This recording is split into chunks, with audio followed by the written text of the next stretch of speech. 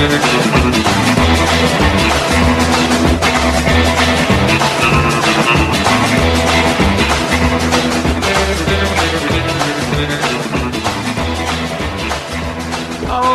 hello again everyone, welcome to it. It is the Derek Hunter Podcast for the 12th of July, 2022. Happy Tuesday to you. I'm Derek Hunter. This is the Derek Hunter Podcast, and we've got a lot of things to talk about. Just remind you about the contest, Mark Levin versus Mike Huckabee at patreon.com/Derek Hunter Podcast or locals at DerekHunter.locals.com. Autographed books by Mark Levin and Mike Huckabee, one of which is they're both up for grabs.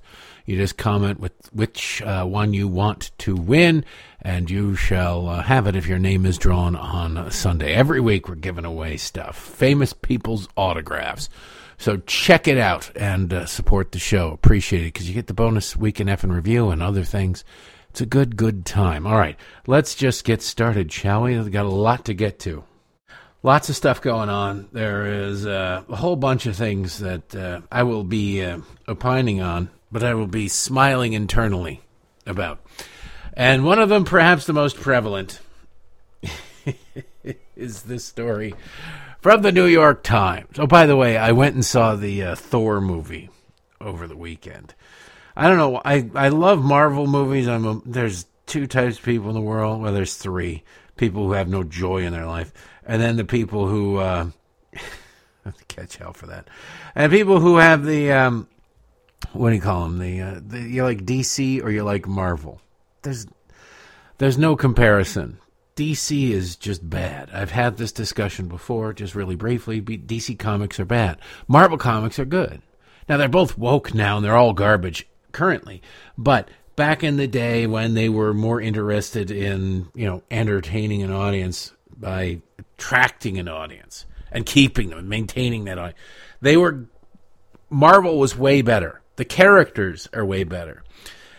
And it comes down to one simple fact, one simple truth.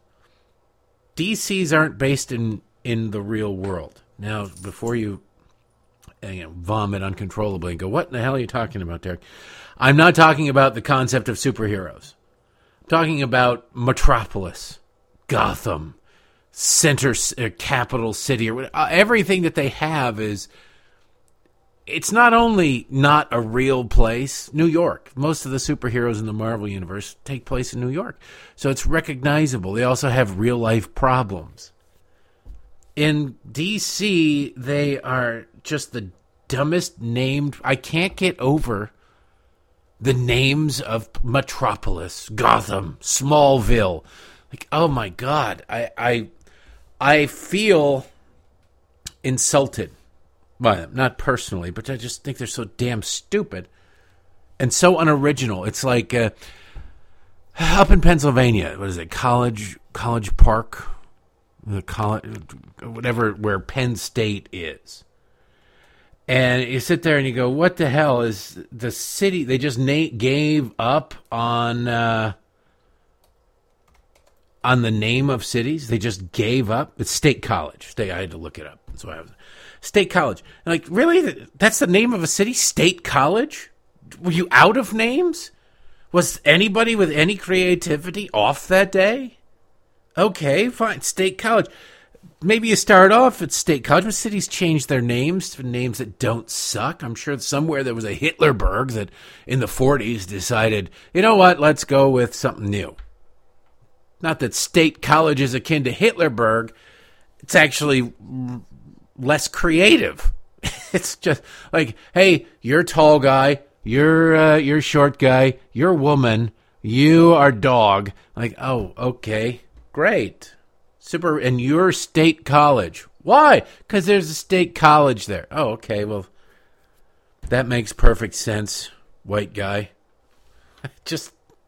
But the same, Metropolis. Oh, what are we going to name this big city? We'll name it Metropolis. But what if we have another big city? Well, we'll call that one Gotham. But it'll come from a really small town. What do we call that? Smallville. Hey, all right. What do we call the capital city? We call it Capital City, of course. What about On the Noseburg? Where's On the Noseburg? So, yeah, that's part of the reason. Plus, the superheroes are much better. They're normal. They have real life. Peter Parker has issues and responsibilities. Batman's a billionaire. He doesn't give a damn. Superman could handle all of it if he really wanted to. He could go to Batman, dude, I got this. All right, I'm faster than a speeding bullet. All right, I'm going to go kick the crap out of this guy. I'm going to go kick the crap out of that guy. And that's all by the time you hit the ignition switch on the Batmobile, dude. I will have been there and been gone. All right, you can come back and do the paperwork. You can follow my trail and do the paperwork, but I got this thing. You could. But instead, they got things like Aquaman, which I'll never understand. Aquaman. Like, I get it that Marvel has a Submariner. And they both have fish dudes. All right, great. Submariner, they haven't even bothered to do anything with. Because I think they recognize like they had to have a fish dude. But it's stupid. Because why? Well, you got Aquaman right there. All right. Say you're the arch criminal in Aquaman's city or whatever, and you go, well, how are we going to get away? Fire anybody who says by boat. And you're probably going to be all right. Rob the bank and stay on land. Or, if need be, drive. And if it's an island, then helicopter or airplane. Don't make it a seaplane. I can't stress that enough. But I think you can get away from Aquaman pretty successfully. I think I could be a very successful criminal in a world where Aquaman is the last line of defense for a city. Just saying. Whereas Marvel has real-life people. That being said, my review of Thor is 2.5 stars out of 5 or 4. I guess 4. Is good. I liked it. I like Marvel. I like the humor that's in there. There was some humor in there. It was, as Natalie Portman put it, the gayest superhero movie ever. Seems like every other character was somehow gay, but it was just seemingly shoehorned in there briefly. It wasn't throughout the whole thing. It was just like, hey, you're gay. All right, yeah, okay, moving on. And like, why? I don't know why, but it's probably as a condition of Natalie Portman's participation in it. But it was fine. It was a good movie. I went at almost an 11 o'clock showing on Saturday night because I saw that there was next to nobody going. So I went and didn't quite have the theater to myself by the time I was done. There was probably about 30 people in there. But in general, I mean, it was an IMAX theater, so it was pretty empty. I enjoyed it. Worth check. If you're like the Marvel world, it's worth checking out. All right. Enough about comic books. Let's talk about our comic book of a president. My God. You gotta love it. He took the toe clips off of his bike. I'd say he got interviewed. He rode his bike yesterday. He's back at the beach. Of course he is, because he always is. Why would anybody not go to the beach if you stole all that money and it's near the end of your life? You better enjoy what you stole all that money for, right? But he took the toe clips off of his bike. He said that his foot got stuck in them when he fell last time, a couple weeks ago. That's just not true. It's just not. If you watch the video of it, he comes up to the reporters. He stops. He's got that same dumb, vacant look on his face that he always has. And he puts his left foot down. At which point, he's fine. A tripod, 2 wheels, and a foot. Pretty stable. Not going anywhere. But for reasons known only to somebody who probably has no real memory of the event, he leans to the right where there is no balance. At which point, when leaning to the right, something in his brain, the equilibrium goes, oh crap, I got to put a leg down here because I'm going the other way. And then his foot kind of gets stuck because he doesn't realize or remember that you pull the foot out and then put it to the side. You pull it backwards and then out. A simple thing. My children know how to do this, but the President of the United States doesn't. Of course, my children would have known that when you've got a leg down, that's the way you lean. But now he's making joke. Oh, no, I took it off because they caught my foot in there. No, they didn't catch your foot in there. Your brain doesn't work. And that's Joe Biden's biggest problem. And now even the left is starting to notice it. New York Times today, front page story. This is starting to be a problem. Somebody's going to have to address. He's going to have to do a serious sit-down interview with a non-total sycophant. They're never going to do like a Brett Baer, but a non-total sycophant reporter on this subject, in addition to other things, to show command of the issues. But he's going to have to talk about this. He's going to have to address it in a way that isn't just, why do people think I'm senile? I know my son's a crack addict. Would a senile person remember that? Headline, New York Times, most Democrats don't want Biden in 2024. New poll shows. Subheadline, with the country gripped by a pervasive sense of pessimism, the president is hemorrhaging support. This isn't some right-wing website. This is the New York Times. This is the front page of the New York Times.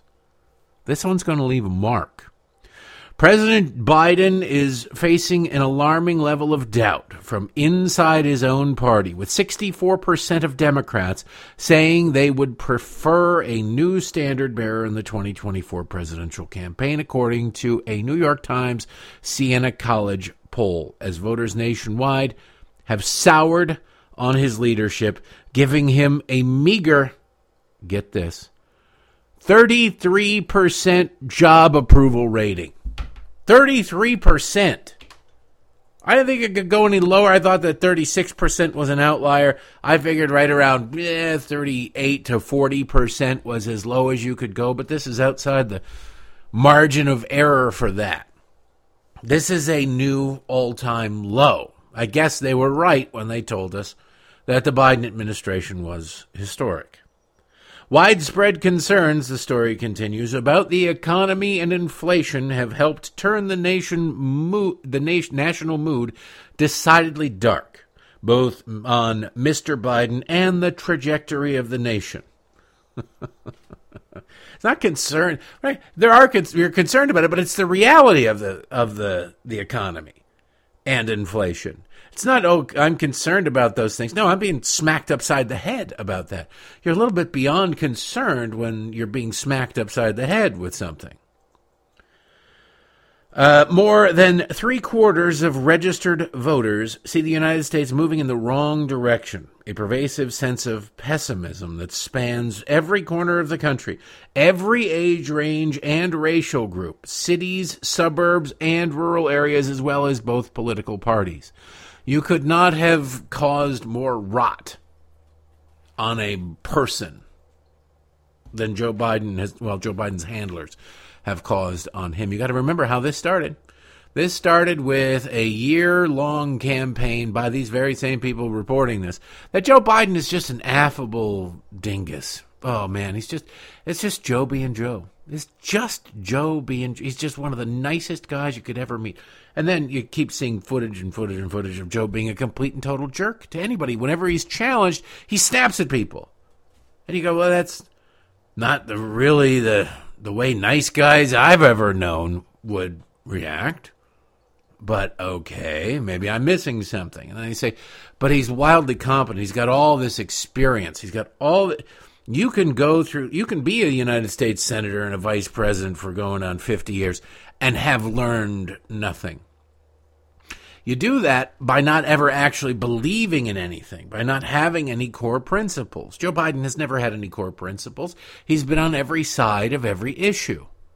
It's whatever's politically convenient at the moment. So you sit there and a crisis happens, a situation occurs where you have to actually believe it. You have to fight for something. You have to implement something that you know to be true that might not be popular. It might not even be popular amongst your own supporters, but that's what leadership is, and you have to be able to and be willing to make a case and actually lead. But Joe Biden doesn't believe in anything. His only legislative accomplishment really was the crime bill, and he had to denounce that. He got 30-plus years in the United States Senate, and his biggest legislative accomplishment, he had to go, yeah, sorry about that. I put a whole lot of black people in prison. Sorry about that. And so now he's overcompensating, and the party's overcompensating by what? By putting no one in prison. And how's that working out? Record crime across the country. Not super great, put it mildly. Because they don't necessarily believe in anything other than their own power and their ultimate overall agenda to make government as big as possible, which means eating into your personal liberty as far as they possibly can, till ultimately they gobble the whole thing up. Whatever they have to do to get to that point doesn't matter. I'm not saying Joe's in on it. Joe is just one of those people who's an opportunist, the people around him, the Bernie Sanders acolytes around him, in order to placate Bernie Sanders and Elizabeth Warren and get all those other people to drop out and, sort of circle around Joe and go, he's our guy, we're going to all prop him up. He had to be willing to take in their people and take in their ideas. Okay, fine. Abortion up to the moment of birth, maybe a little bit after. That's fine with me. It's the most important. As a devout Catholic, there's nothing more important to me than the right of a woman to terminate a pregnancy. It's not something he said directly, but he might as well have said it because he's walked right up to it and said that sentiment in so many words. Spend your way out of inflation. Print money your way out of inflation. None of it makes any sense. But you can see Bernie Sanders' fingerprints all over it. Bernie Sanders, Elizabeth Warren, the AOCs of the world, the radical left, who recognize that the American public will never willingly embrace what they are selling. The only way to do it is to destroy what exists. Destroy what exists. If you can collapse it without catching the blame, you got to collapse it without getting your fingers too dirty. Then you come in and say, well, we can now implement something. We're going to have to replace it. The old system failed. Realistically, it's big government failed. We need bigger government, but they need to do it in a way that it's not blamed on them. Same with Obamacare. It was designed to ultimately destroy the healthcare system, just not damage it as quickly as it did. Now Democrats are a little bit worried that when it does collapse, because it ultimately will, because government involvement ruins everything, they will somehow get the blame, and there's a possibility that Republicans will institute free market solutions in the area of healthcare. Nothing scares them more than the concept of freedom for individuals to make choices on anything but abortion. That's it. That's the only place Democrats want you to have a choice. Or they don't really want you to have a choice. They want to pressure you into making a decision, a particular decision that funds their funders. It's weird how that works out, isn't it? According to the New York Times, only 13%, this is a New York Times poll, not a poll that somebody else conducted that the New York Times is reporting on. Only 13% of American voters said the nation was on the right track. The lowest point in Times polling since the depths of the financial crisis more than a decade ago. 13% right track. How many lobbyists? I guess 13% lobbyists.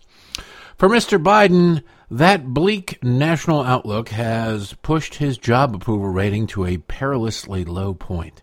Republican opposition is predictably overwhelming, but more than two-thirds of independents also now disapprove of the president's performance.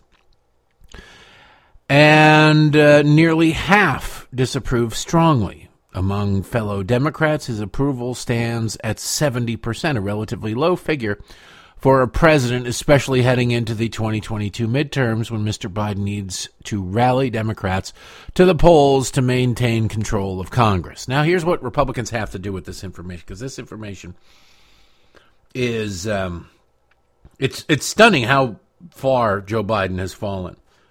Because the people who propped him up to where he was when he was on the plus side are still propping him up today. It's not like he lost very many people, if any, in the media. They're still there going, rah, rah, Joe, Joe, let's go. But what Republicans have to do is they've tainted Joe Biden. They have tainted Joe Biden with the truth. With just, actually, you just step back and you let Joe Biden taint himself. You go, my God, here's your policies, here's what they're doing, here's what he's saying, here's how he's acting, here's him falling off a bike, here's him tripping up the stairs 3 times. And 1 trip up the stairs, bad enough. Now you've got to take Joe Biden and make Joe Biden not only the face of the Democratic Party, which he already is, but the face of the Democratic policies. You don't want there to be we don't like Joe Biden, we think he's incompetent, but Democrats are okay. My congressional Democrat is okay. My Democratic senator is okay. You've got to use the stench of Joe to smear it all over every Democrat, everybody with a D after their name. It's not going to be easy to do. Republicans will need message discipline, which they are not known for. It's not their strong suit.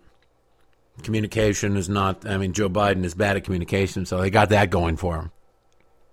But Republicans in general are not known for being able to communicate intricacies of policy very well, very accurately. But in this case, they mostly just need to, we don't have to get into the details. They just need to say Joe Biden's policies. Joe Biden's policies. These Democrats are pushing Joe Biden's policies. Whatever it is. Equate Joe. Remember the 1988 election? I remember it as a kid watching it. And what do you got? You got Michael Dukakis and Liberal. They were interchangeable. Republicans need to do that with Joe Biden and progressive or whatever.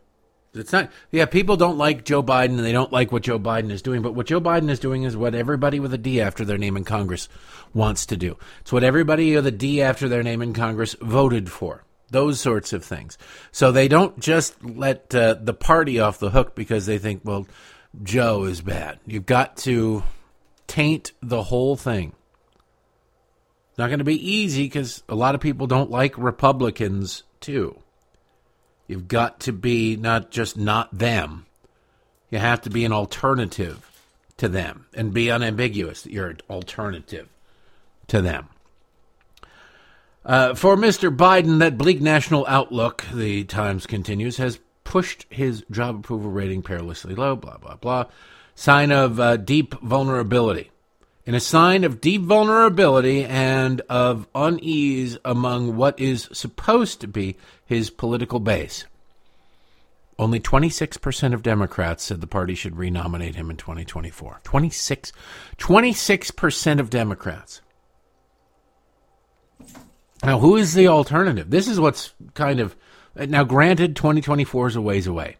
There's going to be a lot of time for the Democrats to figure it out, and they will be able to elevate, they should be able to elevate somebody. Their biggest problem is that no matter who they elevate, they're going to still embrace these left-wing policies that the American people will reject, especially if Republicans manage to shift the dislike, distrust, and incompetence of Joe Biden to the entire Democratic Party. Yeah, Joe Biden is senile. Yeah, Joe Biden is incompetent. But the things he's doing, the people behind the scenes are implementing, are the left-wing agenda, the Democratic Party. That's what's failing. That's what's causing inflation. That's what's causing high gas prices. That's what's causing your inability to buy food or afford food. You can't have a steak or whatever. All of that is got to be tied in. They've got to tie it in. It can't just be Joe Biden is an idiot, therefore don't vote for Democrats. That's not going to be enough of a reason for a lot of people. Got to be, Joe Biden is just the latest symptom of what Democrats do. And what Democrats do is bad for the country. Bad for the country. If you've only got 26% of Democrats, though, who want Joe Biden to run for re-election, this will work to the advantage of Republicans. Because right now, Democrats are trying to position themselves to be the alternative to Joe Biden. Politics is about the future. That's why I say you should never run on what you've done. You always have to run on what you're going to do. Nobody's going to reward you with, look, I've done this, look, I've done that, so you owe me, vote for me.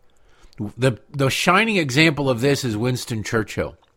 Winston Churchill led the UK through World War II. A lot of other leaders would have cut a deal with Germany to stop the hemorrhaging, to stop the pain or whatever, or given up, not had the stomach for the fight. But Winston Churchill said, no, we're putting our heads down, we're plowing forward. And then even before the war in the Pacific was over, there was an election where they threw him out and said, all right, we're going to go with the socialists now. And you sit there and you go, why the hell would you throw out Winston Churchill? Because they weren't voting to thank Winston Churchill for leading them through World War II. They were voting about what comes next. What comes next? And the left over there, Labor Party, was promising the sun, the moon, and the stars. Oh, we'll give you socialized medicine. We'll give you free health care. We'll give you we'll give you welfare. We'll give you everything. Winston Churchill didn't take that very seriously.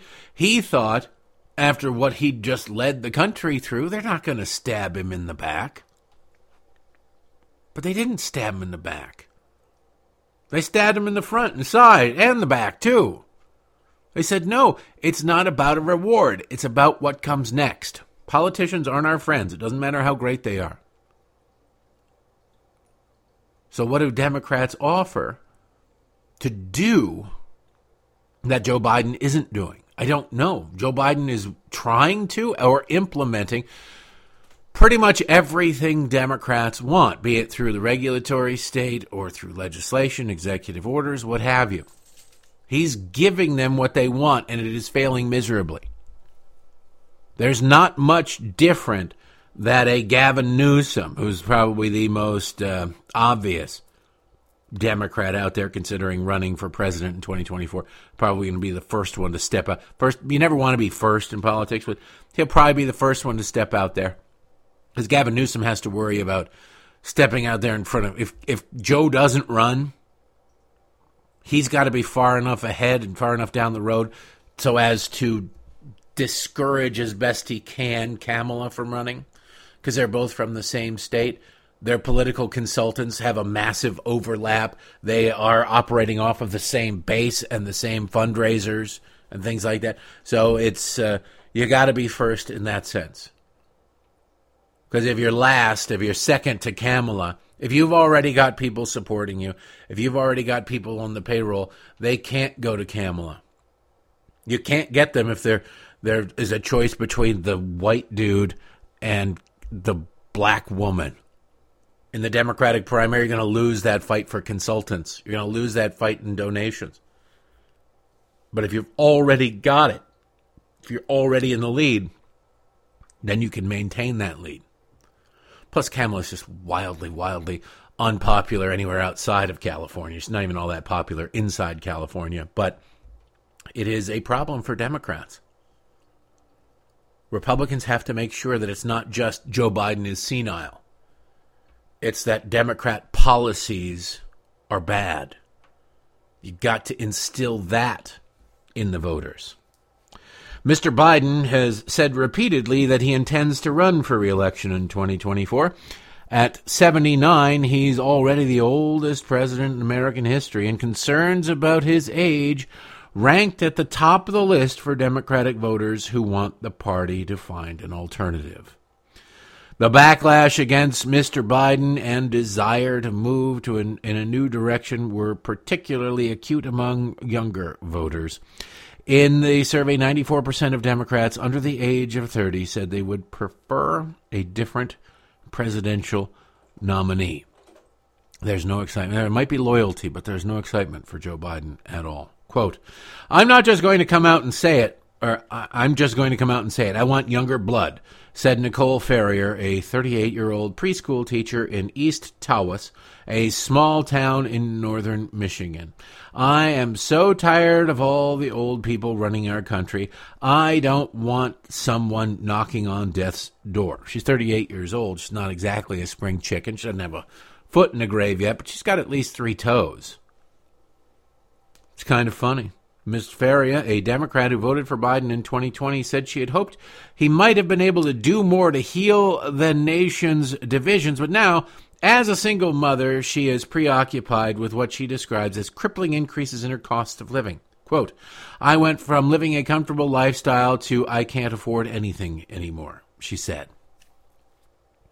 This is who the Republicans have to try not to reach out to, maybe not her in particular, but people like her. She seems like a committed Democrat. She wants another Democrat. She just wants a younger Democrat. You have to convince people who want somebody else, don't necessarily like Republicans. You got to point out, it's Joe Biden, yes, but the policies he's implementing are that of Bernie Sanders, not exactly a spring chicken again, and of AOC, the young wing of the Democrat Party. That's what he's been implementing. This is the natural result of radical progressive politics. This is what happens. So it doesn't matter that you got an almost 80-year-old dude captaining the ship. You could put a 25-year-old on the helm of the Titanic. You're still going to hit that iceberg because it's the Titanic. It's the way that the captains are captaining the ship. It has nothing to do with the physical person. This is the same thing I've said about Baltimore. When, God, I don't know, it's been 5 years ago now, when the mayor announced she wasn't going to run for re-election, and then half the city council said, well, I'm going to run for re-election, and you thought, oh, great, I remember thinking this. This is great. This is an opportunity for Baltimore to make serious changes. Baltimore had been a mess. It had been going in the wrong direction for generations. And I said, well, now because politicians, incumbents usually just get reelected. It's pretty easy to do. You're a recognizable name, and people will just go, all right. It's easy to raise money, all of that stuff. So when half the city council goes, we're out of here, I'm running for mayor, one of them stood a chance, or, well, only one of them could possibly win, even though they're outsiders, what have you. Not relitigate that. It's irrelevant. But if you're getting rid of half the city council, that means new blood. That means a chance to go, all right, well, these people have been leading us in a horrible direction. Let's go in a new direction. But no, what happened? The people elected to replace those on the city council who'd left were different people advocating for the same policies. Different people advocating for the same policies will get you the same result. It's not about the person advocating for the policies. It's about the policies. You've got to convince people of that. You don't have to convince them. You have to make people aware of it. It's a huge, huge problem. It's a huge, huge issue. My God, I looked this up over the weekend. I just had to look it up again just to... Detroit, where I grew up. Because the city of Baltimore, since like 1973 or something like that, has lost a third of its population. And you're sitting there going, how the hell did that happen? How did that happen? Well, it just happens. The population of Detroit, however, is only 670,000, apparently. Just over 600,000. It's huge. Huge, because there were millions of people who lived in Detroit. The Detroit metro area is still huge. But the population of the city itself I remember when it dipped below 1 million. It was a big deal, because if you're under 1 million, it means you get less federal money. And I thought, wow, that's pretty big. That's pretty big. But being under 1 million, almost, you're approaching 500,000. Something's got to give. My God. All right, so I just looked it up just to clarify. The height of population for the city of Detroit was just shy of 2 million. 1.85 million in 1950. Probably actually went up and probably made it to about 2 million. But it started to decline after that. Particularly in the 60s, after the riots, people said, to hell with this, I'm not going to live in a city that burns itself down. Can't blame anybody for that. But right now, it stands at about a third of its height. A third. Lost 2/3 of its population. Because of Democratic policies, because of Democratic politics. Over the time period from its height and to now, Democrats have had exclusive domain over the power structure of the city of Detroit. And you can sit there and say, well, something's got to turn around the fate of Detroit. You can't. I'm not saying that Detroit's going to elect a Republican. The current mayor of Detroit is not a radical leftist, at least not that I've seen, not a radical leftist. It's a white guy. They elected a white guy. And he's done a fairly decent job. That's what other cities have to do. That's what other politicians have to do. Like, look, you're not going to be elected mayor of Baltimore as a Republican. Sorry, but it's just not going to happen. But a conservative, maybe back a conservative Democrat, is not going to be somebody you're going to agree with on everything. But for God's sakes, unless you start turning that rudder away from that iceberg, you're going to hit that iceberg no matter what. So that's one way to do it, and that's what Republicans need to recognize. Slow over time. There's still a lot more in this New York Times poll that is damage. It's amazing. I'm not sure you could be as unpopular as Joe Biden is if you tried, to be honest with you. The group, like, you're dealing with ethnicity, just on ethnicity. Democrats, my God, they love ethnicity. The question, do you approve or disapprove of the way Joe Biden is handling his job as president? Strongly approve. Whites, 10%. Somewhat approve, 20%. Somewhat disapprove, 15%. Strongly disapprove, 50%. Don't know, out to lunch, taking a nap, 4%. Now, amongst black voters, Joe Biden is doing the best still, but it is a collapse. Only 62% of black voters have a positive view of Joe Biden's presidency, the way he's handling it. 62%. You got like 85% of the black vote. It's a huge, huge collapse. But amongst Hispanics, they're right up there with white people. Strongly approve, only 12%. Only 2 percentage points more than white people. Somewhat approve, 20%. Same as white people. That's 32% of Hispanics say they somewhat approve or approve of Joe Biden, whereas 30% of whites do. 22% of Hispanics somewhat disapprove of Joe Biden, and 41% of Hispanics strongly disapprove of Joe Biden. It is a big deal if Republicans need to manage to not screw this up. What's funny is Democrats always hang their hat on the future. They hang their hat on ethnicity and age. Ethnicity and age. That's where they go. Well, the younger people are with us, and the non-white people are with us. It's not, actually. The suburban white woman is the one, are the people who really save the Democratic Party's bacon. It's not just a percentage-wise. It's about raw numbers. There are a whole lot of suburban white women. There just are. There's lots of you, ladies. Lots and lots and lots of you.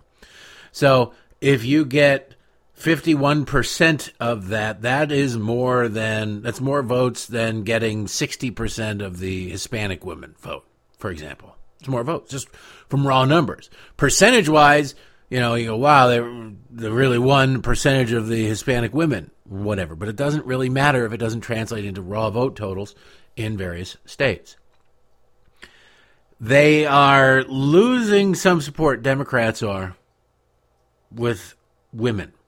And they're not broken down by the race. Women are always very strong. Now, this poll was conducted, by the way, after the Roe v. Wade decision. So you would think that if there was going to be this huge rush of women going, I'm with Joe Biden, Democrats uber alles, give me abortion or give me death, it would be reflected in this poll. But the gap between men and women in the approval of Joe Biden ain't that big. And it ain't good for Democrats. Strongly approve. Men, 14%.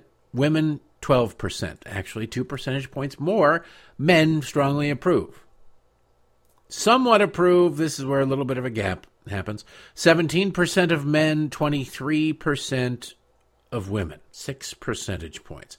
So you take the 2, 6, it's plus 4 for women who approve one way or another of the Biden administration.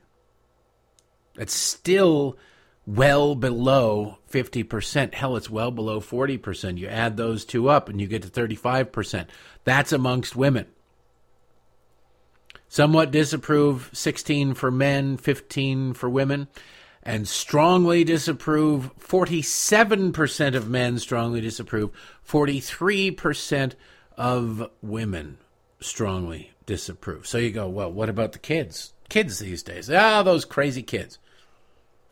18 to 29-year-olds. These are the people that Joe Biden panders to and is pandering to. These are the people. This is why I think that he's got to do it sooner rather than later, just because the closer to the election, the more obvious it is pandering in an attempt to buy votes. But the student loan forgiveness stuff, if Joe Biden's going to do it, I think he's got to do it by end of August at the latest. Because you get past August, and then it becomes so cynical that plus you got to give people who are going to be pissed off because they paid off their student loans. You got to give them enough time to get over it, right? All right, well, let's just forget it. Let's move on. That's the thing about Roe v. Wade is something that the people who really care about it will really care about it forever. They always cared about it before. It didn't matter. The people who went to the streets who don't really normally go to the streets, they're out of the streets already. They're back home. They're going on with their lives. They're not actively having an abortion. Friends aren't actively having an abortion. They probably have moved on. And they can't afford to drive the car to their designated riot place because of gas prices. So it's moved on. Young people want to be, quote unquote, forgiven of their student loans. And everybody else is going, this is the dumbest thing ever. This is a ripoff. It's a loan. You knew that going.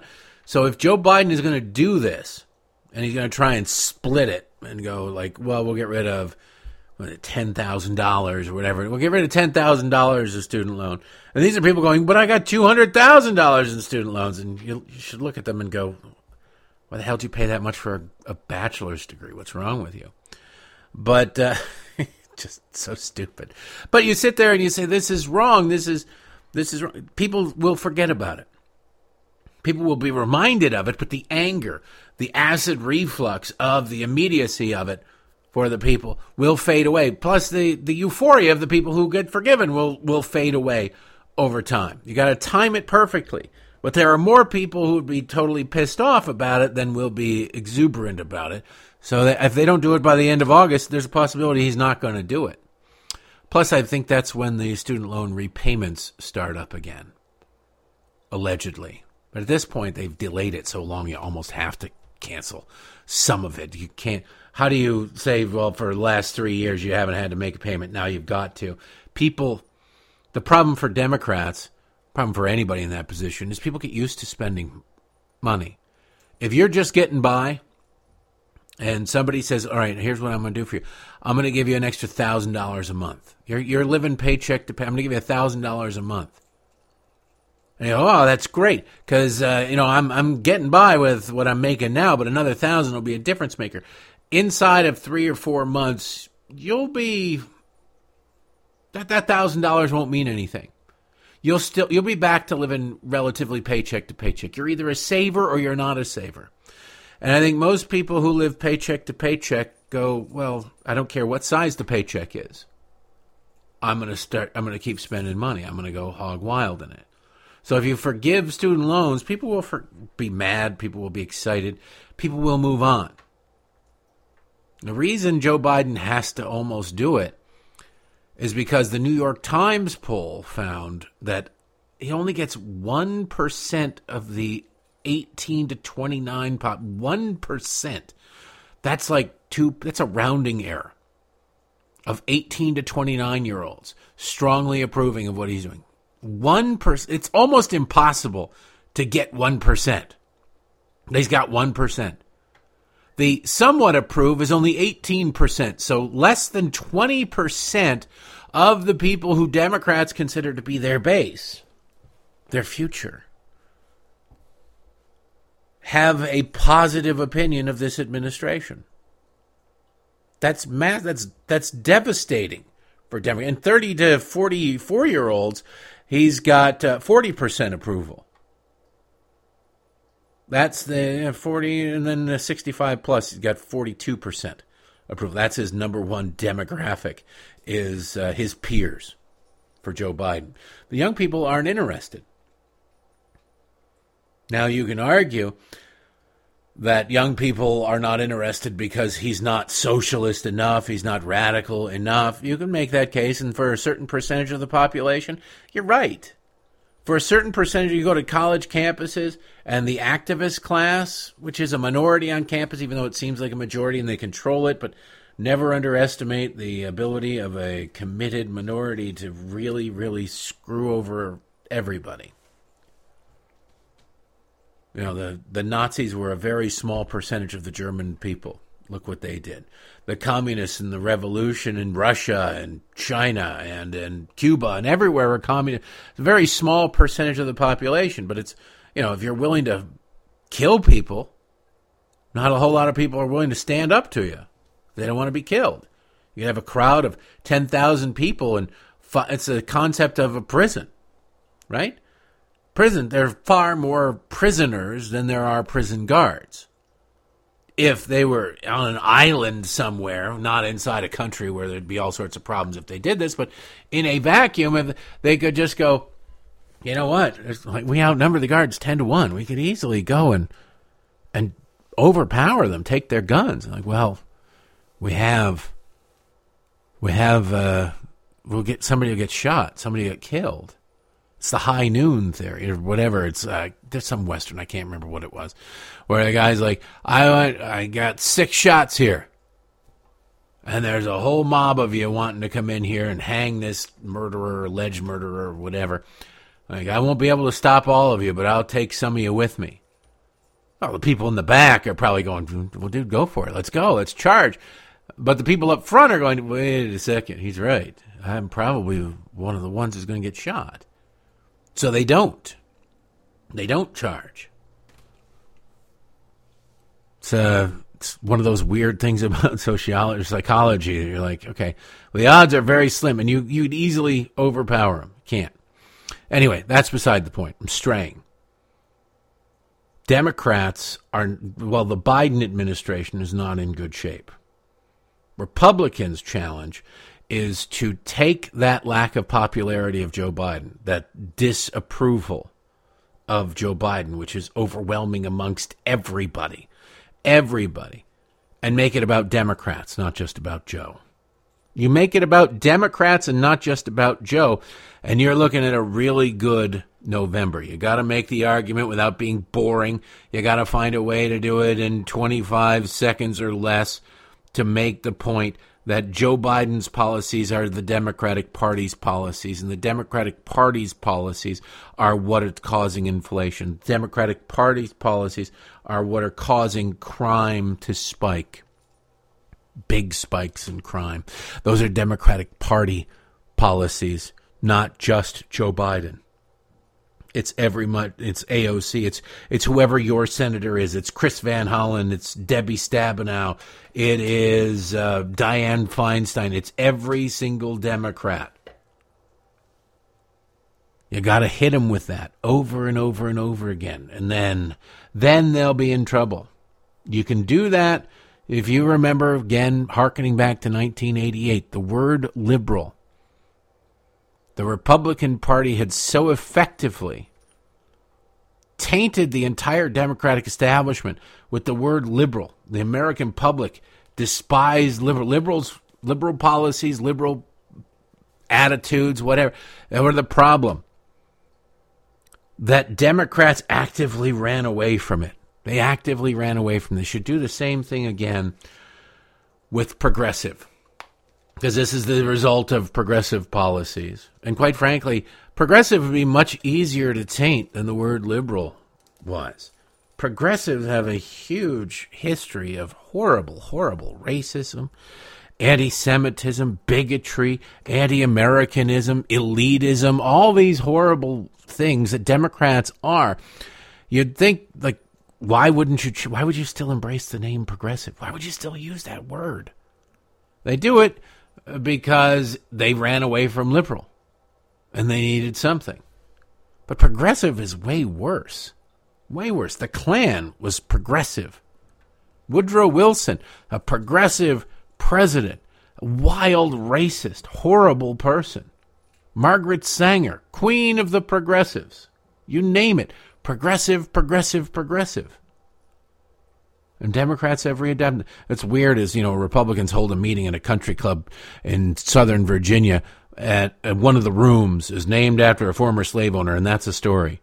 But somehow an entire political party embracing a political philosophy and a label that gleefully embraced the idea that black and brown people and stupid white people should be eliminated from the gene pool. And that's cool. And you sit there and you go, well, that was a long time ago, Derek. Things have changed since then. I would ask, how? How have things changed? Well, things have changed in one respect. They no longer openly say it. Well, they no longer openly say it very often. But they still say it. They still say, if you listen to what they say, if you actually listen to the words that they say, if you listen to what they advocate, that's what they're doing, that's what they're saying, that's what they're pushing. They don't come out and say it in the terms that are no longer socially acceptable. You can find progressive leaders of the turn of the last century saying horrible things that would get people, destroyed today. And if you don't know who the progressive leaders are, you can look around college campuses. They're endowed chairs after these people. There are buildings named after these people. You can look up the progressive movement. Only now are they starting to remove Woodrow Wilson's name from a few things here and there because, and it took long enough. They've been saying, this person is horrible. Republicans are horrible, terrible, terrible. Like, well, this progressive is actually literally terrible, a total and complete racist. And it took them like 20 years of declaring everybody on the right to be racist for them to go, all right, well, Woodrow Wilson he did resegregate the military, and he did hate black people and showed Birth of a Nation. There was a member, had friends who were members of the Klan. I think he appointed a member of the Klan to the Supreme Court. All right, maybe we should take his name off that building. Maybe we should do that. Took them long enough. Eventually, when every other option is exercised, Democrats will do what they should have done from the beginning, but only then. Only then. Shifting gears from Captain Senile and the gang over there on the left to the gang on the other side of the pond. This is not surprising. Not surprising. You see, it's happened here in the United States, but the Church of England is a little bit different. It's, not a separation of church and state per se. Read the history of it on your own. But the UK Daily Mail, you'd think a church would have this down. UK Daily Mail, the Church of England has admitted it does not have a definition of the word woman. What? Yeah, no, you heard it. A bishop said yesterday that the meaning of the word used to be, quote, self-evident.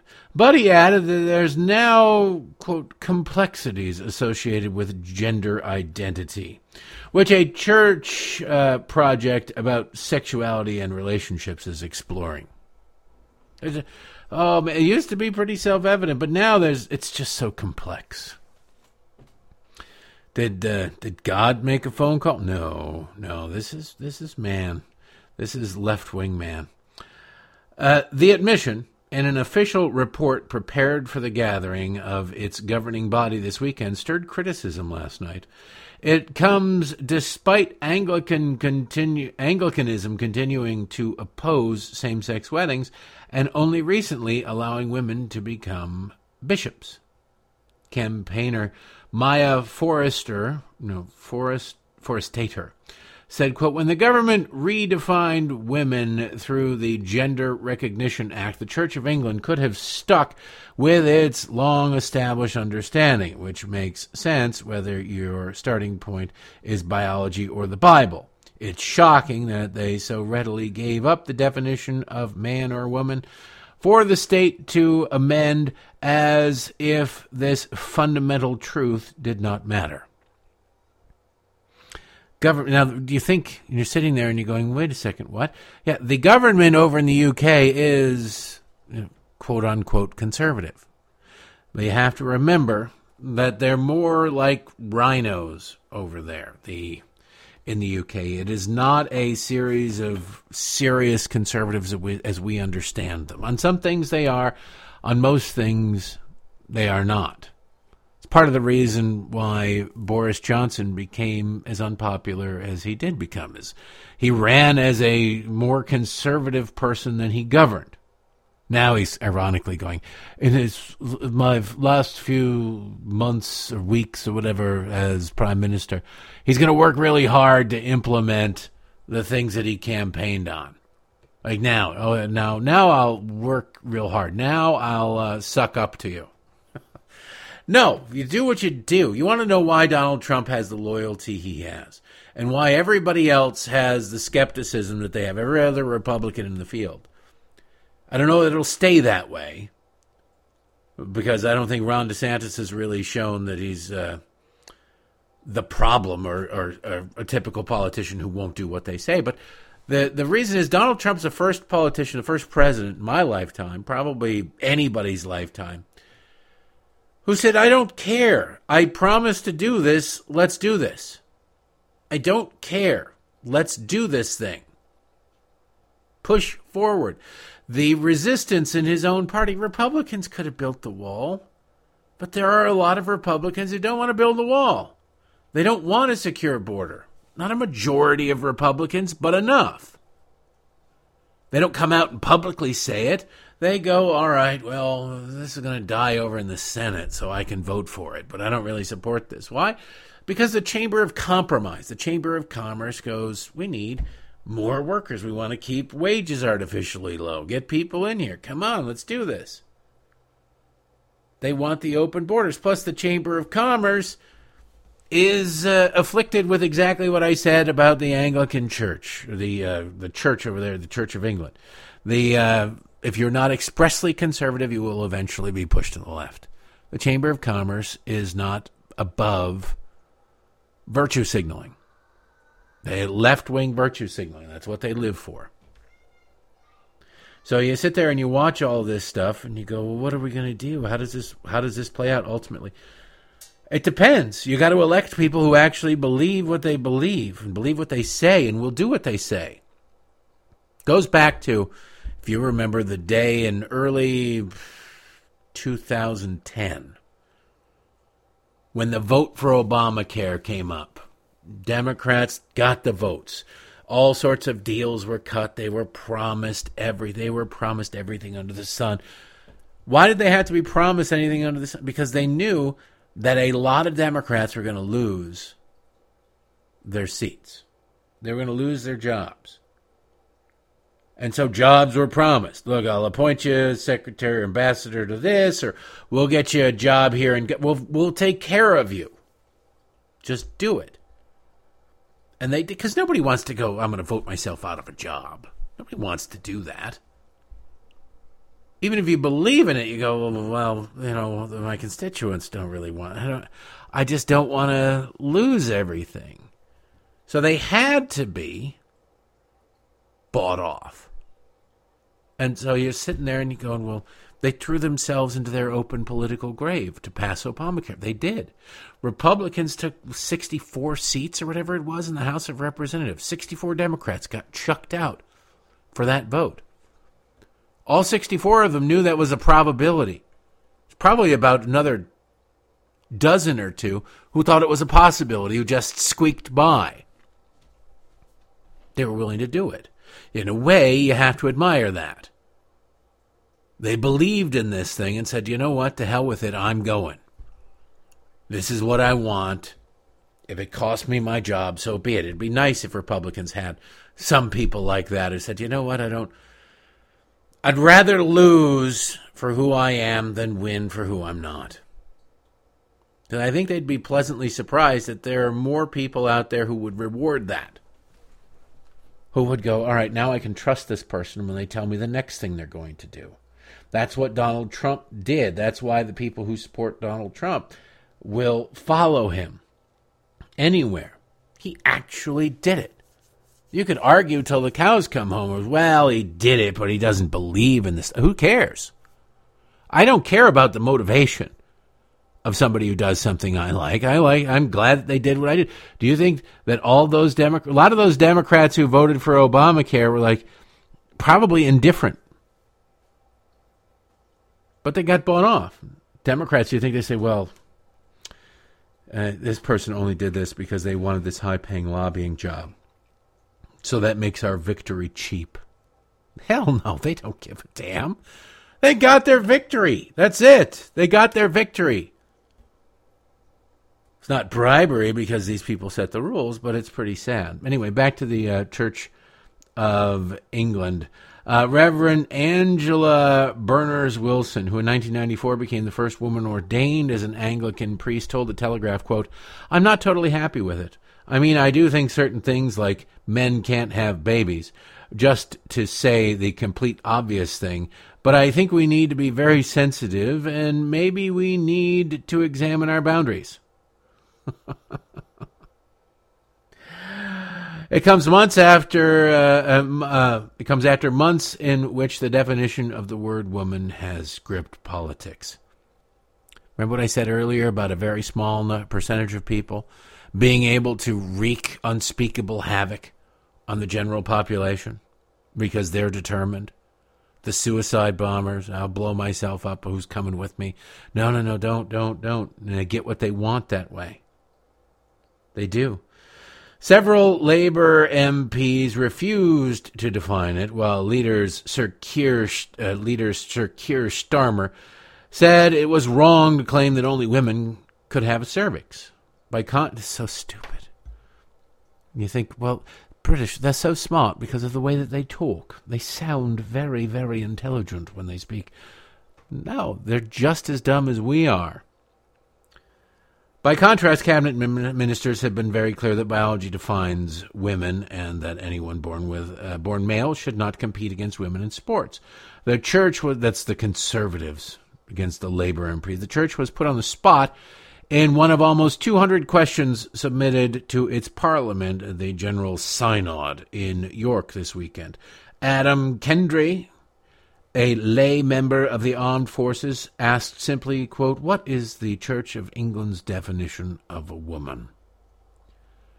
The Right Reverend Robert Innes, the Bishop in Europe, replied, quote, "There is no official definition, which reflects the fact that until fairly recently definitions of this kind were thought to have been self-evident, as reflected by the marriage liturgy."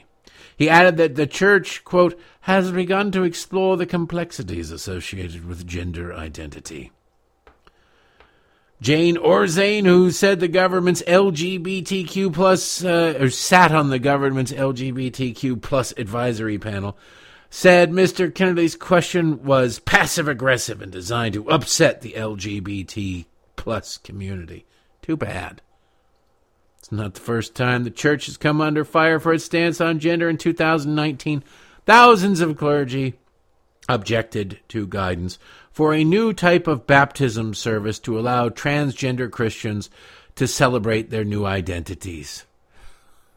Don't you love that? The Church of England. Oh, no, you were baptized as a dude, but now that you're a chick, you got to come back and have another baptism. Yeah, no, it's unbelievable what these people are doing to our world, to our language, to our culture, and by our, I mean civilizations, quite honestly. You go to Africa. Go to any village in remote Africa, and you will find none of this. Which also you won't find is no peanut allergies, if you notice that. There was a special on 60 Minutes. I wrote about this in my book. There was a special, or not a special, there was a segment on 60 Minutes where I think it's called Plumpy Nut. Something called Plumpy Nut. It's packed full of nutrition or whatever. For people who are starving or malnourished or whatever, a little tube of Plumpy Nut, which costs pennies to manufacture. peanut-based but chock full of all sorts of things, was making a huge difference in the nutrition and people in remote Africa where famine was prevalent, where hunger was prevalent. And we're real hunger, not just like the left says food insecurity. We have food insecurity in this country. Yeah, we're the fattest country in the world. Food insecurity. What are we afraid of? That we're not going to have enough Doritos? But they had this stuff, Plumpy Nut. And Anderson Cooper is sitting there in this remote African village watching these kids eat this stuff, and they're, the before and after, like the kids are healthy, the kids have energy now, this is great, this Plumpy Nut stuff is wonderful. And Anderson Cooper asks the doctor who's like implementing this stuff, who's giving it to these kids, well, what do you do about the kids with peanut allergies? Like, the guy looked at him like, there's no peanut allergies over here. There's no peanut allergies over here. Not saying that peanut allergies are fake in the United States or in Western countries where we don't really have problems. It's part of the problem where manufacturing is a mental belief of peanut allergies. I know people who, if they are exposed to peanuts, will go into toxic shock or anaphylactic shock. Or eventually they carry around an EpiPen in case they're exposed. Like they won't go near a Five Guys. Loves the burgers. You got to go in and order it for him. Or he walks in there like he's going to stay as far away from that bag of peanuts as humanly possible because he's got a peanut allergy. But in countries where starvation is a real threat, not just food insecurity. Oh, where is my next double cheeseburger going to come from? But in countries where there is no food allergies. There's no peanut allergies. There's nothing like, hey, that's food. Let's eat it. And they always say that part of the reason we have peanut allergies, and don't send me the emails. I'm not going to read the studies. I'm not going to read the articles. I'm making a point. I'm illustrating a point. But they do say that, and we made a point of doing this, that when your kid is very young, you got to get them to eat peanuts or peanut butter or something to try and stave off food allergies. I don't know how true that is. Because I don't think over in Africa, in these remote villages, there's a lot of Jif or Skippy. I don't know what the reason for it is. I do believe that peanut allergies are real, like I said, but it has to be something that we've sort of created somehow. It just has to be, because you go to the rest of the world where food is really in short supply, and there are not people going, I'm starving, can you spare us? Oh, no, is that gluten-free? That's not gluten-free. I can't have that. I can't, it really messes me up. That's not the way the rest of the world works. That's not the way the real world works. So, yeah. Anyway, going off on a tangent there. But I think it's a relevant tangent. And you look over at the UK, where where there are no problems or very few problems. We as human beings find new and creative ways to manufacture problems. I don't know why. It's not helpful. It's rather destructive. It's progressive. You really want to get down to it. There's a push to make birth control over the counter. You think, well, what's the problem here? The Associated Press has the story. For the first time, a pharmaceutical company has asked for permission to sell birth control over the counter in the U.S. HRA Pharma's application on Monday sets up a high-stakes decision for health regulators amid legal and political battles over women's reproductive health. How? Why? It's proven safe. Hormone-based pills have long been the most common form of birth control in the U.S., used by millions of women since the 1960s. They've always required a prescription, generally so health professionals can screen for conditions that raise risk of rare but dangerous blood clots. Well, it's kind of funny that the government would still be interested in blood clots considering what the quote-unquote vaccines have done, particularly to women, on the issue of blood clots. I saw a story over the weekend where they tried to blame an massive increase in the blood clots in the UK on the drinking of tea. People are drinking too much tea, you see. That's what, no, it was so 1,000 years or hundreds of years of Brits drinking tea, and just now suddenly young women are getting a lot of blood clots. That's a weird coincidence. The real reason is Democrats view this, the ability, they use this as a weapon. They think that women having to go to a doctor, they're making it an arduous process to get birth control. It helps them say, well, we need abortion for this. Women are oppressed. Women are oppressed. If you could just walk in and buy like aspirin, women aren't so oppressed anymore. Republicans aren't anti-women and anti-contraception if this becomes over the counter, doesn't it? Plus, they like the idea of it being subsidized by health insurance. But so many other things aren't subsidized by health insurance. Why should this be? Take a little responsibility and then pony up. If you have to pay $15 a month instead of $3 for a copay, maybe you'll take it a little more seriously and won't forget to take it. Just a thought. Anyway, I want to, you know what? I've got this audio I want to play. It goes back to what I was talking about at the beginning of the show, but it's illustrative. It's something that sort of, I guess, sort of reappeared throughout the entire program about Democrats' unpopularity. This case, the story is about Joe Biden, but it is somebody, a black woman in Cleveland, whose son was murdered a few years ago. Horrible story, but she's watching Democrats. The awakening, not awakening, awakening could well be happening in this country as people look around and go, because look, it's one thing if things are as bad as they've always been, or slightly worse than they've always been. There's been, like I talked about Detroit, the population of Baltimore, the population of Detroit, the population of all these major cities. It's been on the downward slope. It's always been bad. Crime has always been there. But now it's worse. Now it's worse. And it's the frog in the pot of boiling water. It's, you sit there, I don't need to recount that. You guys know that. But that's what it is. And now suddenly it's a shock. While things have been getting progressively worse, they're getting a lot worse, dramatically worse, quickly, and people are noticing. Now, this could be the Great Awakening amongst the populations in these cities to go, it's worth it to try something else, as Donald Trump famously said and scared the absolute hell out of Democrats in 2016 at the Detroit Economic Club. Vote for me. What the hell have you got to lose? What the hell have you got to lose?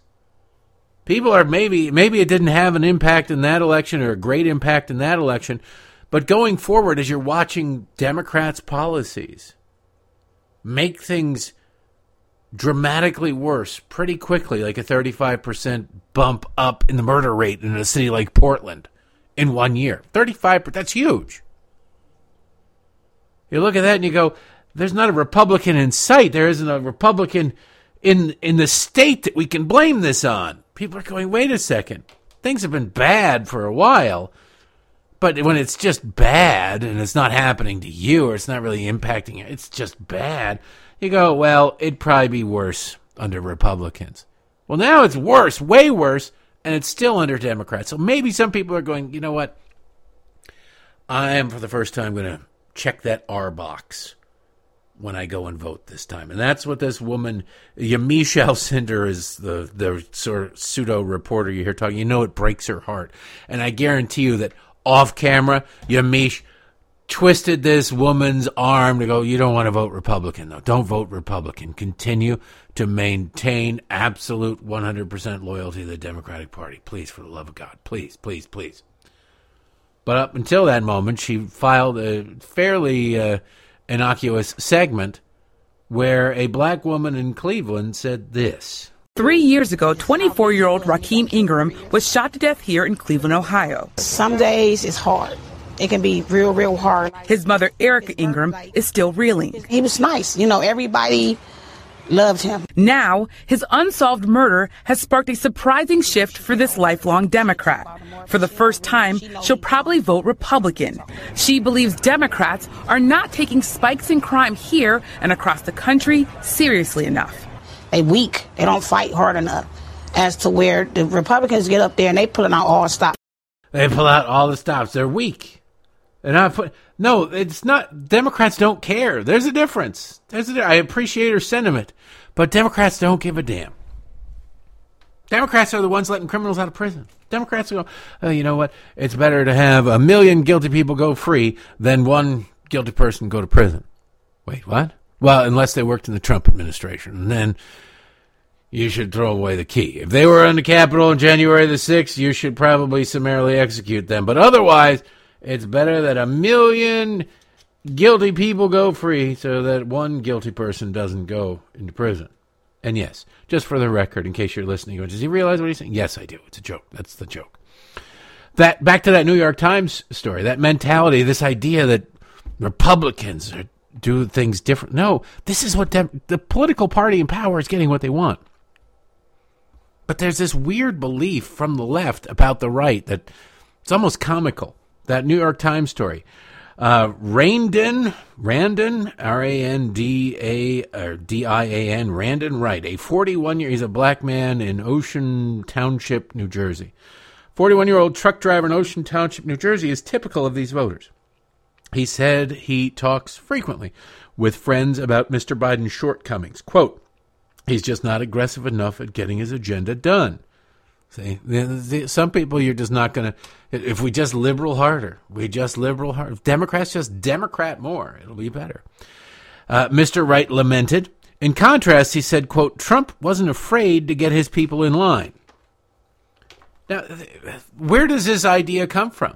It comes from the liberal media that says what? Donald Trump was an authoritarian, totalitarian.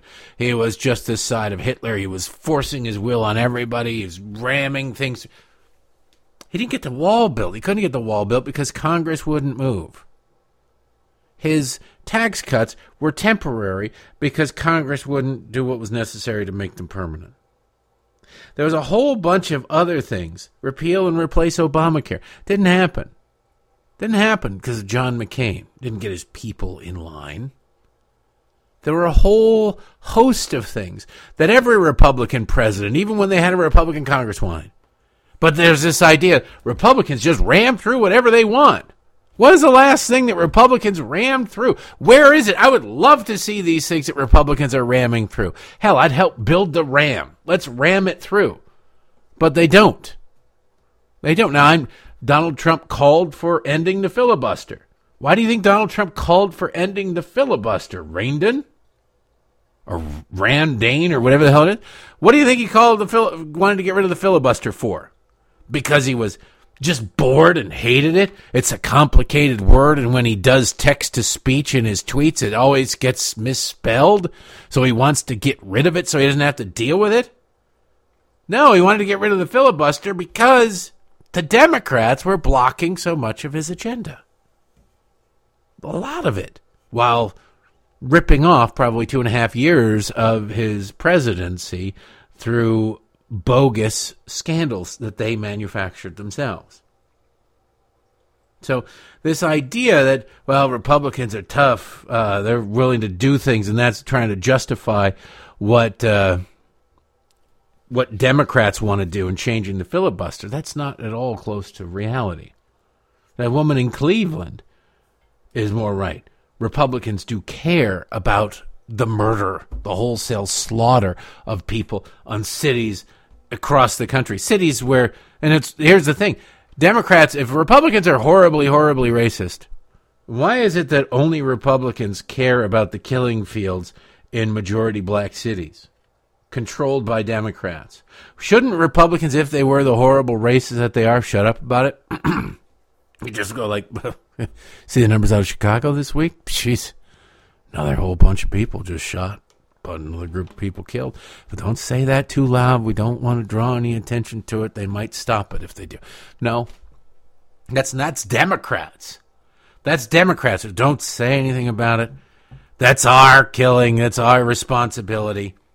If we start talking about the wholesale murder of thousands of African Americans across the country in places we control, we might have to stop it. We might have to send somebody to prison. We might have to take some responsibility for these things.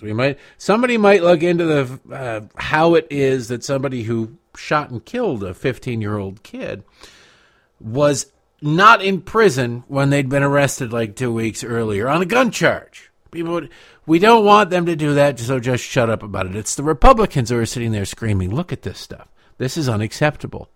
This is horrible. So, yeah, it's a different world, and it's kind of funny watching and looking at how the left views us on the right.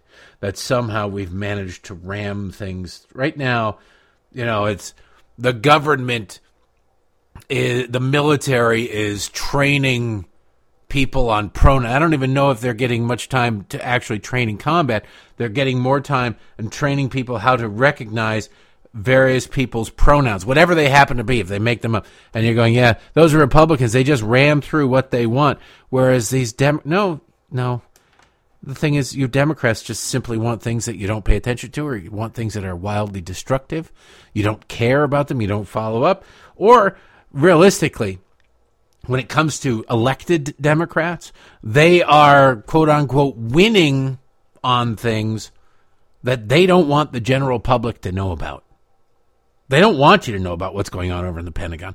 They don't want you to know what's going on in the military, that they're drumming out, suspending without pay tens of thousands of people in the military because they haven't got a shot. They won't take the shot. They won't take the shot. Well, the shot's wildly ineffective. Even now the government is, doesn't matter, take the shot, shut up.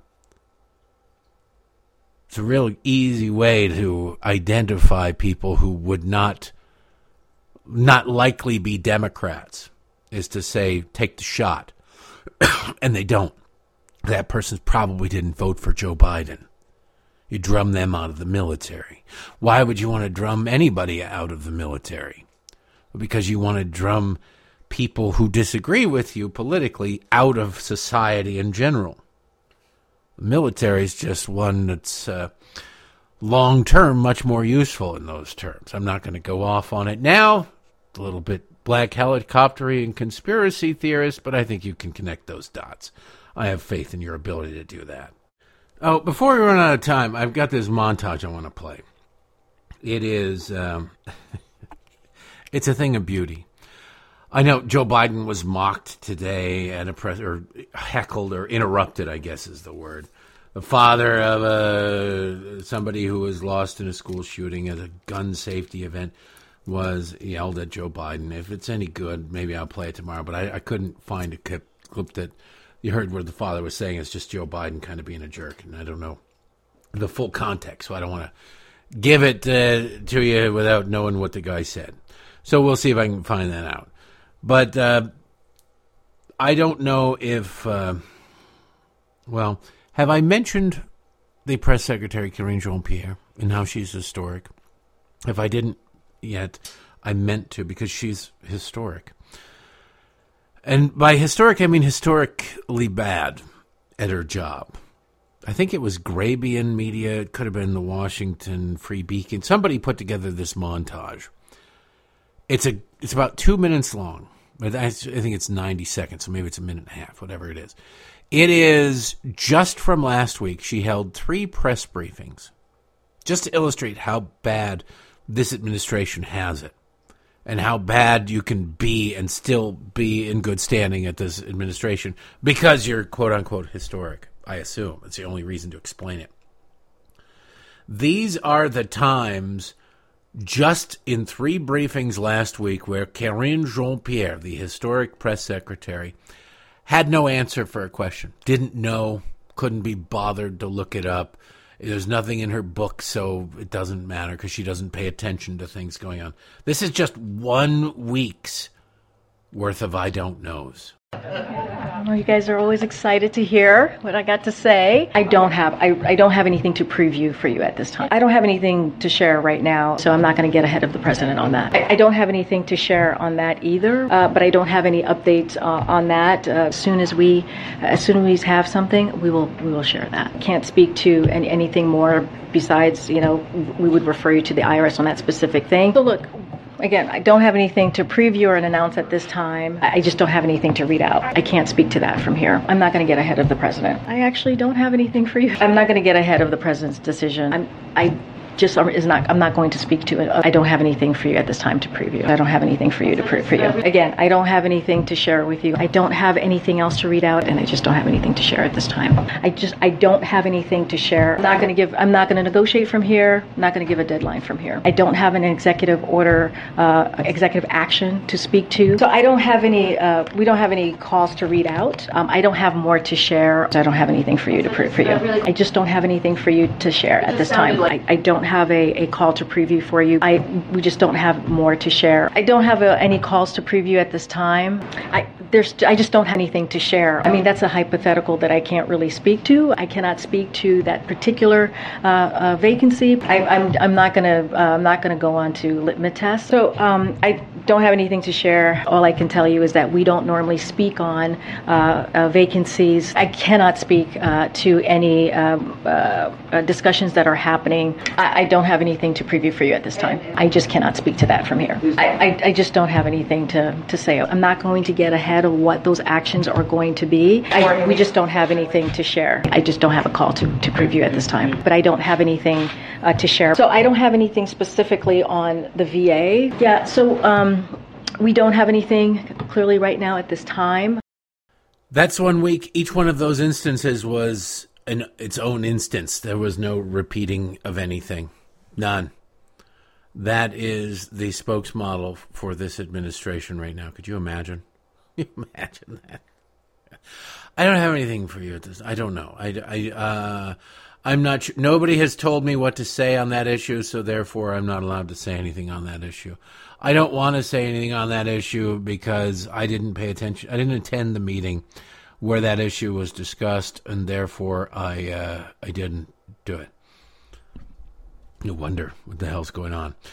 Speaking of our liberal friends, this story I just saw in the New York Post is interesting, typical, not surprising. New York Post.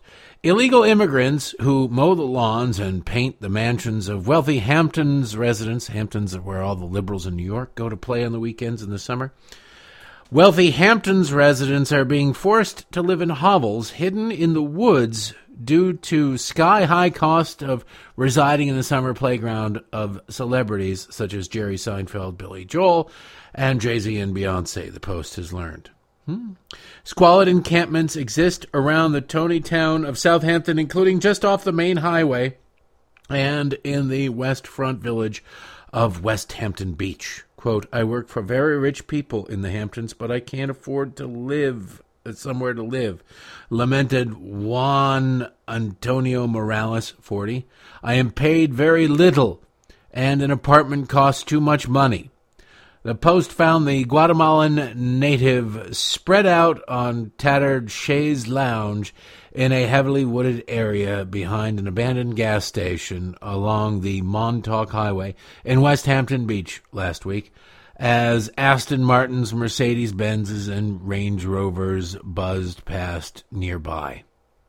Isn't it lovely? And there's all sorts of pictures of these squalid establishments, garbage bags, tarps, set up, made into tents, mattresses laying on the ground, and they're just day laborers.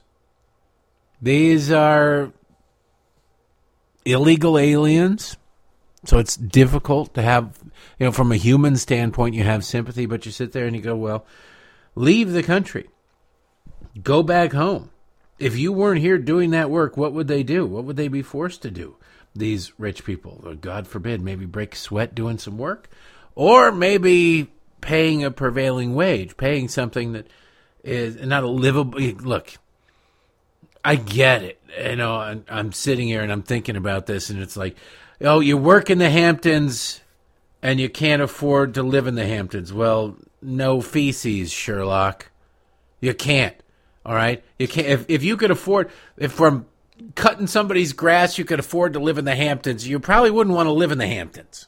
Okay? You wouldn't want to visit the Hamptons. You're not going to be able to live where you work all the time. And if you work for rich people, you're not going to be able to do that. But the point isn't what they're paying them, in my mind, as much as it is that they're employing, and there's a lot of them, illegal aliens. These are wealthy people. These are wealthy liberal people, and they are hiring illegal aliens because they can save money. Or maybe they'll sit there and they'll try and explain it to them. Oh, I'm just doing it because I care so deeply. I want to help these poor people, so I will pay them $5 an hour to cut the 6 acres on which my oceanfront property sits, so that they will get, they'll get like $80, $100 sometimes. Then congratulations to them. No, it's not compassion. It's not compassion. You can call it a lot of things. It's not compassion. I'm helping these people. I'm going to help these people. I don't know. Maybe sell one of your maybe give them a room. They don't do that. I don't really advocate that. I think that these people should be deported. But the reason they're not deported is because of these people and the politicians who are controlled by these people, who are obedient to the political donations of these people. They sit there and they go, oh, okay. Yeah, you can't deport them because what? Jay-Z and Beyonce want a well-manicured lawn cut cross style or something? So go back and live in the woods?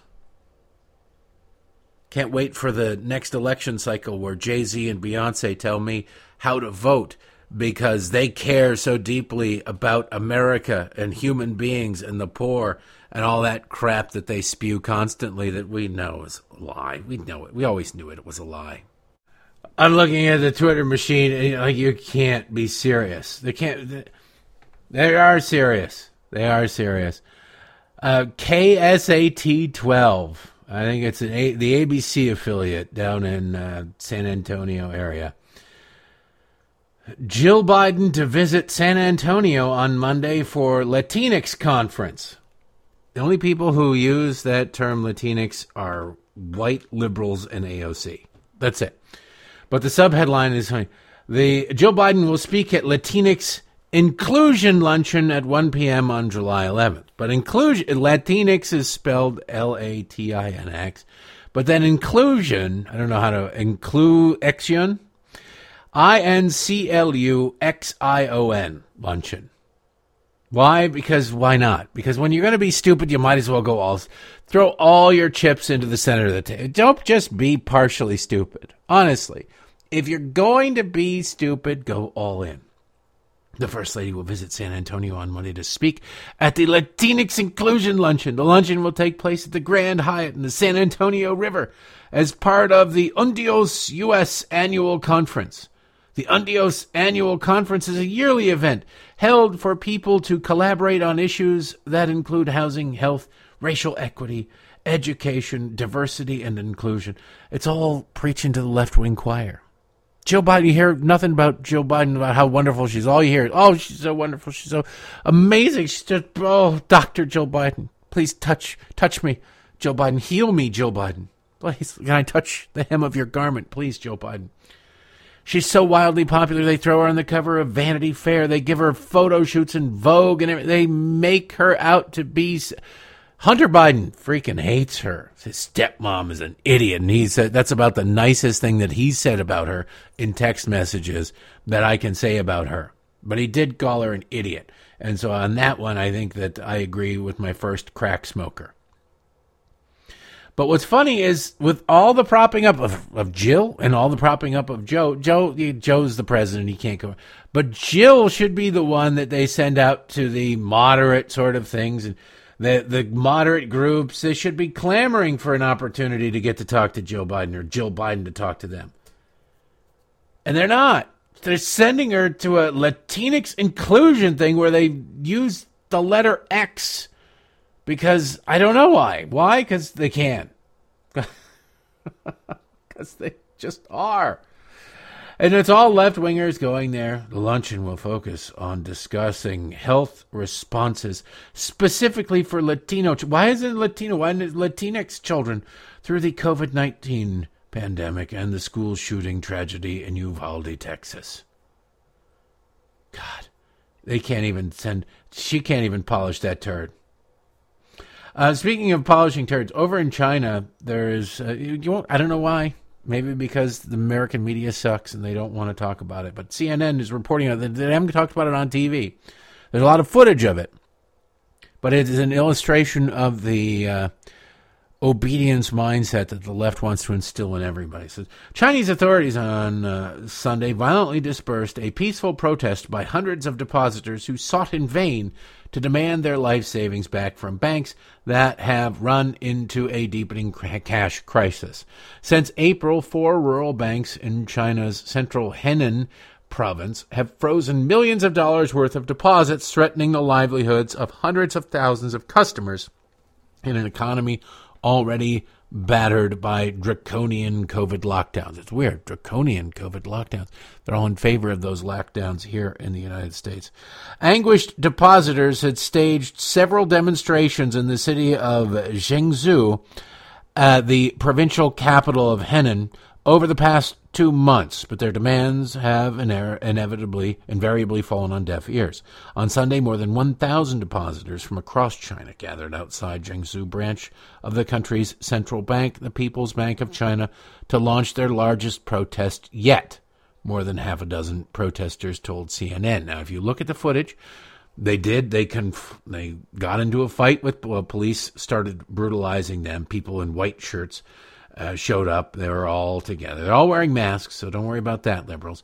And they beat holy hell out of a bunch of people and took off a bunch of people, and where they went, nobody knows. But to show you how obedient the people of China are, the protesters who have had their life savings seized from them from this bank failure, and the government says, tough, too bad. They're protesting, and they have little Chinese flags on a stick. They're making sure they're hoping they were hoping it didn't work out, but they were hoping that the show of loyalty, of fealty to the state with that little flag would somehow save them. Would somehow say, okay, maybe this will. Our great God government doesn't want us protesting. They don't want this out there. But what if we go out there on our knees, on our bended knee, and beg? And the state said, no, we're going to come in there and kick the crap out of you. Get over it. Get used to it, what have you. You'll never be able to appease the left, ever. Don't try. Oppose the left everywhere. Speaking of the left, this one cracks me up. Now, this is going to read a little weird because it is through Google Translate. It's originally Auf Deutsch in German. In the middle of summer, many mayors in Germany get chills down their spines. But for the first time since the Second World War, cities are preparing to provide warm rooms, not only for individual groups, such as refugees, but for the entire population. Many cities and municipalities are using their emergency plans from the time of the wave of refugees in 2015. Heat rooms. Many cities may know this scenario. Well, and then it goes into like a half hybrid, half German, half English, broken thing. The gist of it is because Germany is so dependent on Russia for its energy, which is wildly stupid, even though they're going, okay, we're scrambling, we're going to go back to burning coal, we're going to go back to this, we're going to go. They're not going to make it in time, or they're probably not going to make it in time. They have gutted their own infrastructure. They shut down the plants, and then they destroyed many of the plants. They destroyed the infrastructure. They didn't just let it sit dormant. They destroyed it. So now with Russia not being able or willing to produce enough energy for Germany, because why the hell would they? They're recognizing that with winter coming, they're not going to be able to keep their population warm. Well, that's not entirely true. The population won't be able to keep themselves warm. They all have heating infrastructures in their homes, but they won't be able to use them because there won't be enough energy. Because Germany has decided arbitrarily that they are going to be so green, so super green. They're going to lead the way on green. Sounds a lot like what Joe Biden is trying to do. That they kneecapped themselves. They were their own galooly. They kneecapped themselves. It's hard to feel. Look, the people of Germany don't deserve this. But the leadership of Germany, that they should get all thrown out, all just get tossed out of office because of this, is beyond doubt. We, the United States, should look at this and go, we can head this off at the pass by tossing out Democrats. That's what we should do. But they're not going to report on this, not in this country. Anyway, that's enough for today, don't you think? I appreciate you listening. Have yourself a wonderful day. We'll be back here in just a few hours to do it all over again. Thank you.